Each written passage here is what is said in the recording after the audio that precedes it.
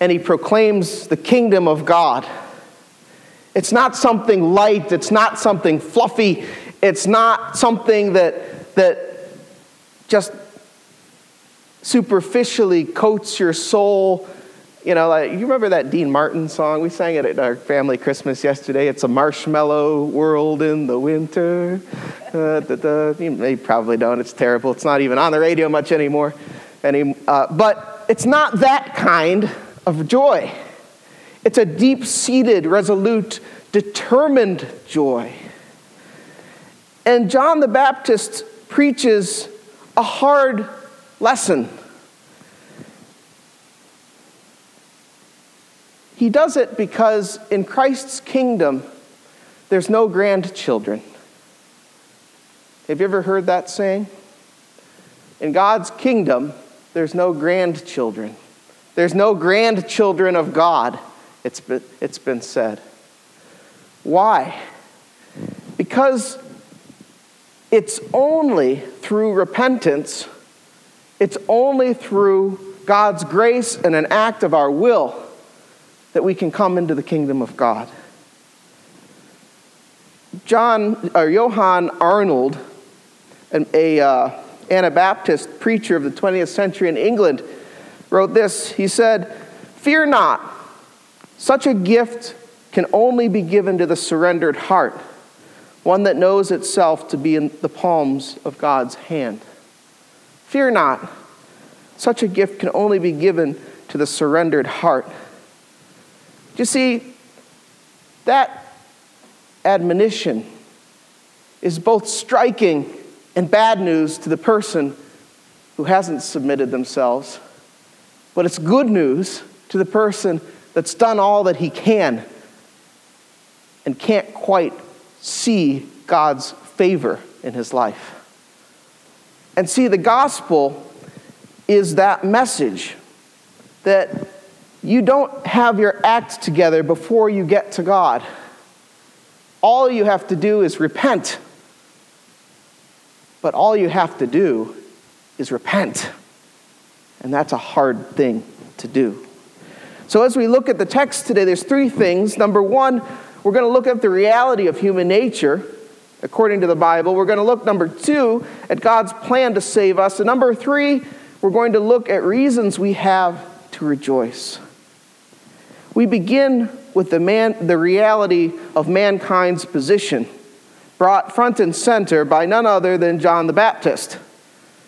Look with me at the gospel reading, either in your Bible or in the insert. Chapter 3, verse 7. He said, therefore, to the crowd that came out to be baptized by him, "You brood of vipers, who warned you to flee from the wrath that is to come?" What's the reality of mankind? What's the reality of unregenerate human nature? Well, John the Baptist said, you're a pit of snakes. A pit of snakes. Well, how do we argue with that? We look around us and we see evidence of that all over the place. John the Baptist doesn't mince words because it's true, and the reality is that human beings without God are vicious. We climb over each other, but just like a snake slithers over the other snakes with unbridled ambition.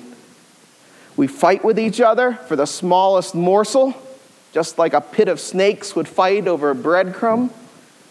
We hoard our possessions, guarding closely the things that have been given to us in the first place, not sharing them with others. We use our power and our position to gain unjustly, just as the stronger snake submits the weaker ones. Look around at the world. Unbridled ambition is the virtue to get to the top in many people's view.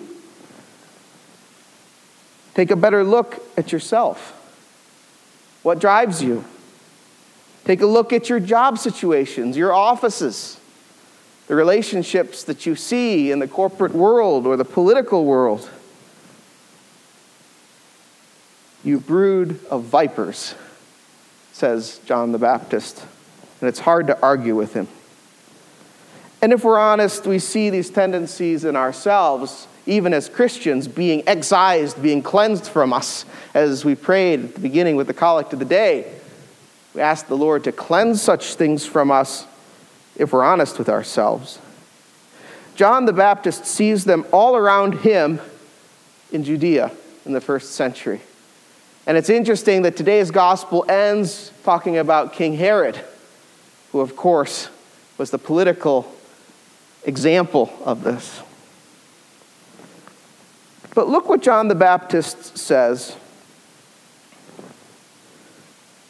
At his time, John sees sin and sinner, and too often the church and Christ followers ignore such behavior in ourselves and in the world around us. As we look again at the gospel, what is it that John calls the people that want to repent to do? Look at verse 10. The crowds asked him, "What then shall we do?" And he answered them, "Whoever has 2 tunics is to share with him who has none, and whoever has food to do likewise." Tax collectors also came to be baptized and said to him, "Teacher, what shall we do?" Verse 13, and he said to them, "Collect no more than you are authorized to do." Soldiers also came to him. What shall we do?"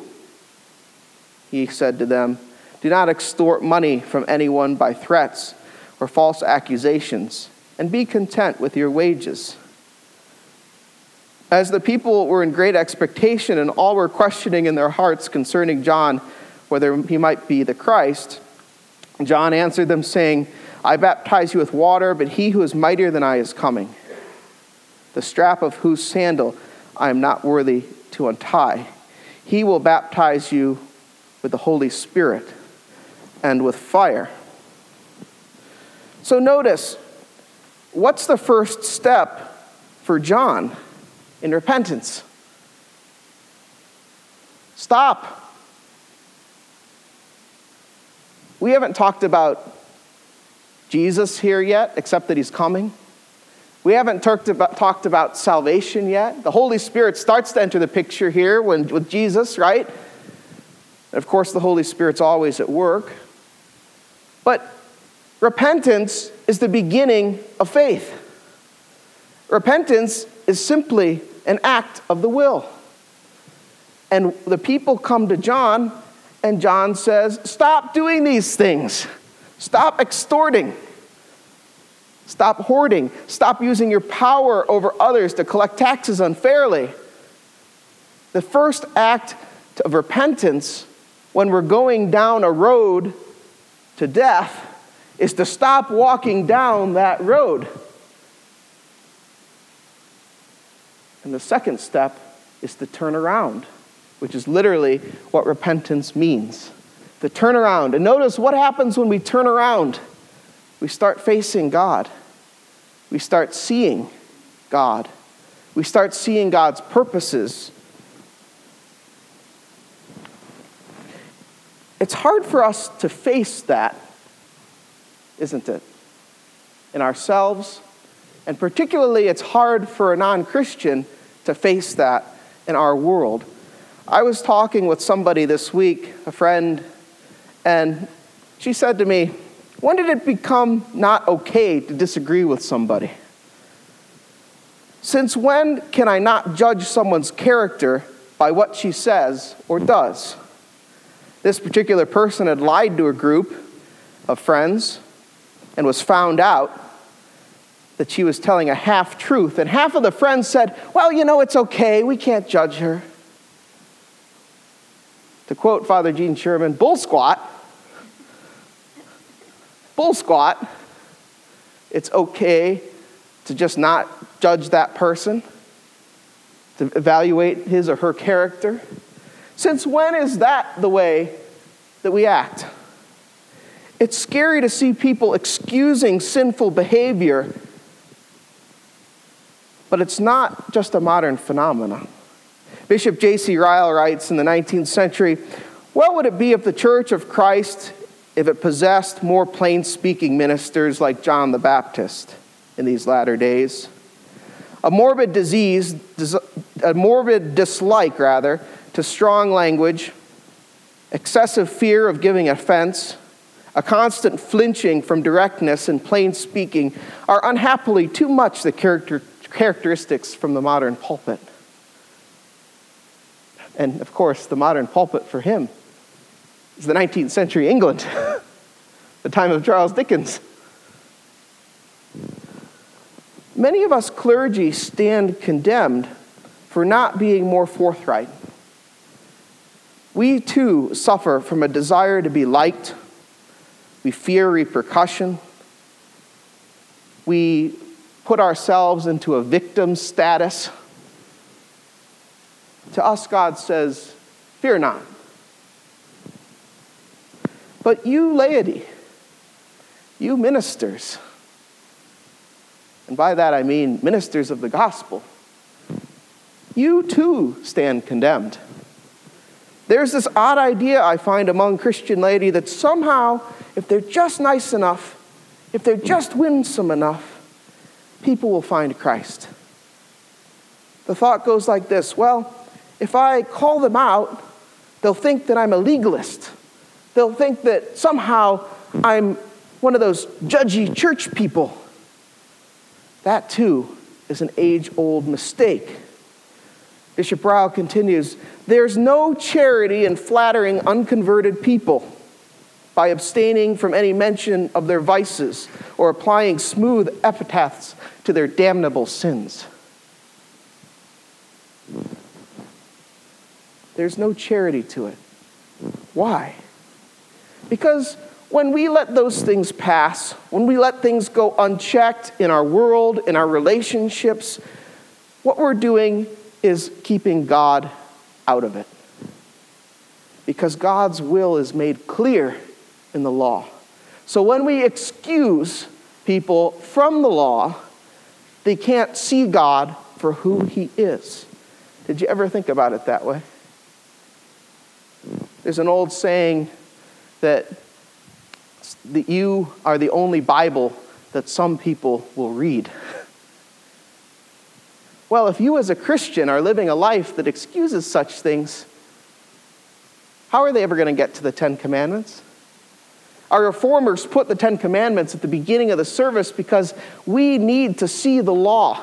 We don't want to see the law, but we need to see it because it shows us where we're not in alignment with God.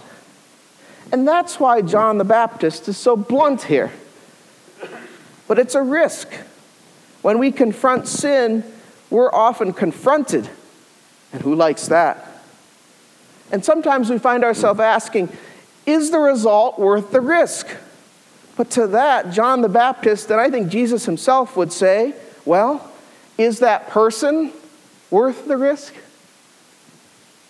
Is that person's eternal soul worth the risk of not getting confronted back, of not having something blow up in your face, of not showing forth the way of God to somebody?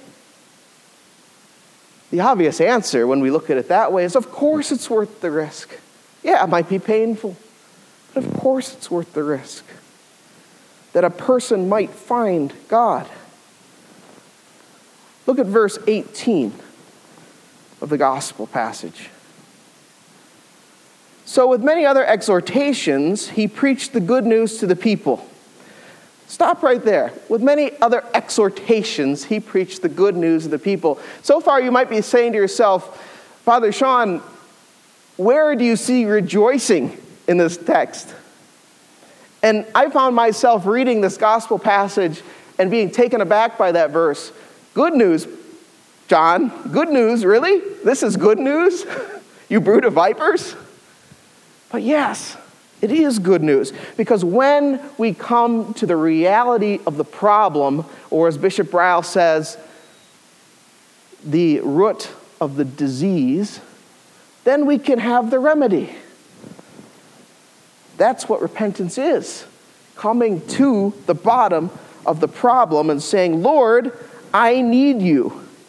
Once again, that opening quote, it's only to the surrendered soul that this is good news.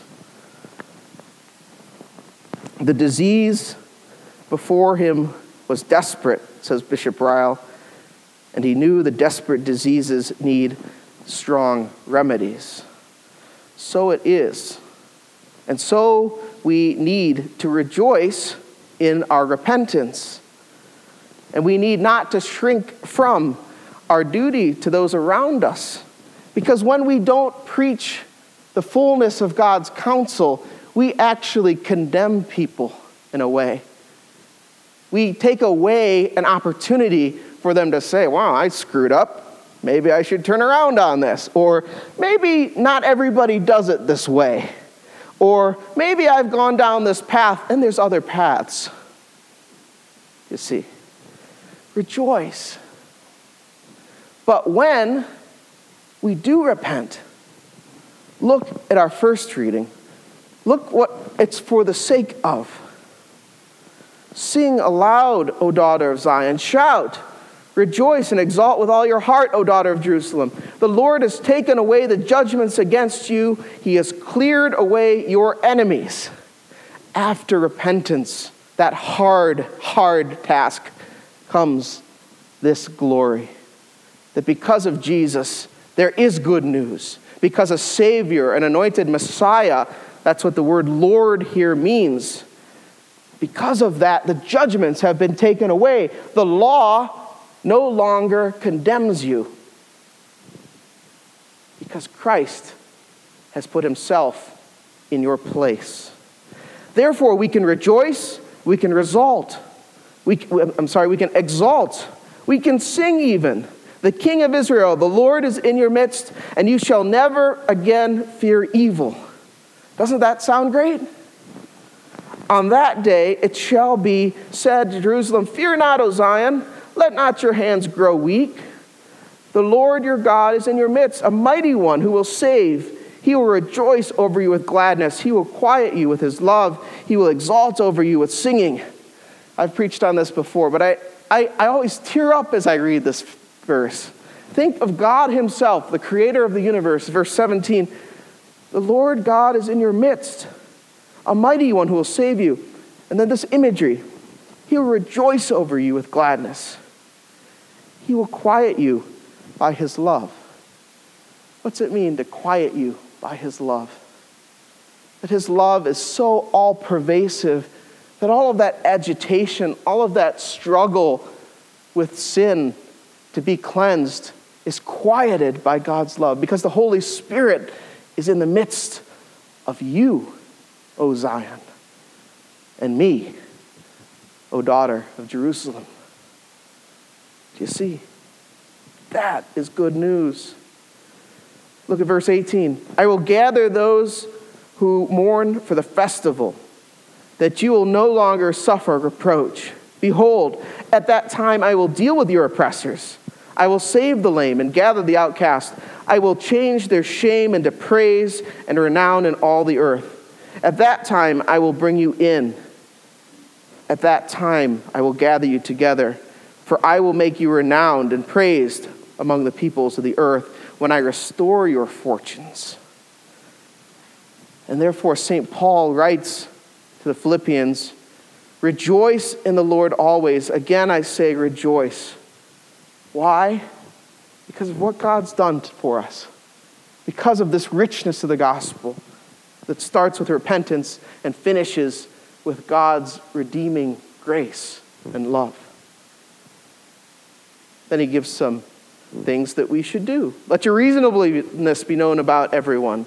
The Lord is at hand. Do not be anxious about anything, but in everything by prayer and supplication with thanksgiving, let your requests be made known to God. And here's the promise, verse 7. The peace of God, which surpasses all understanding, will guard your hearts and your minds in Christ Jesus. So for the Christian, for the Christ follower, we too have to repent, but we repent in a different way. We repent as we journey along, saying, Lord, I missed that one. Lord, I screwed that up. Lord, do you see that the Ten Commandments, it's a confession. You go through it and you say, well, I'm trying to follow you, but boy, I messed up in that thing or this thing or that thing. But here's the good news, that even in the confession, even in the reading of God's law is the grace. The grace comes through the law. As God says, I'm in you. I'm in your midst.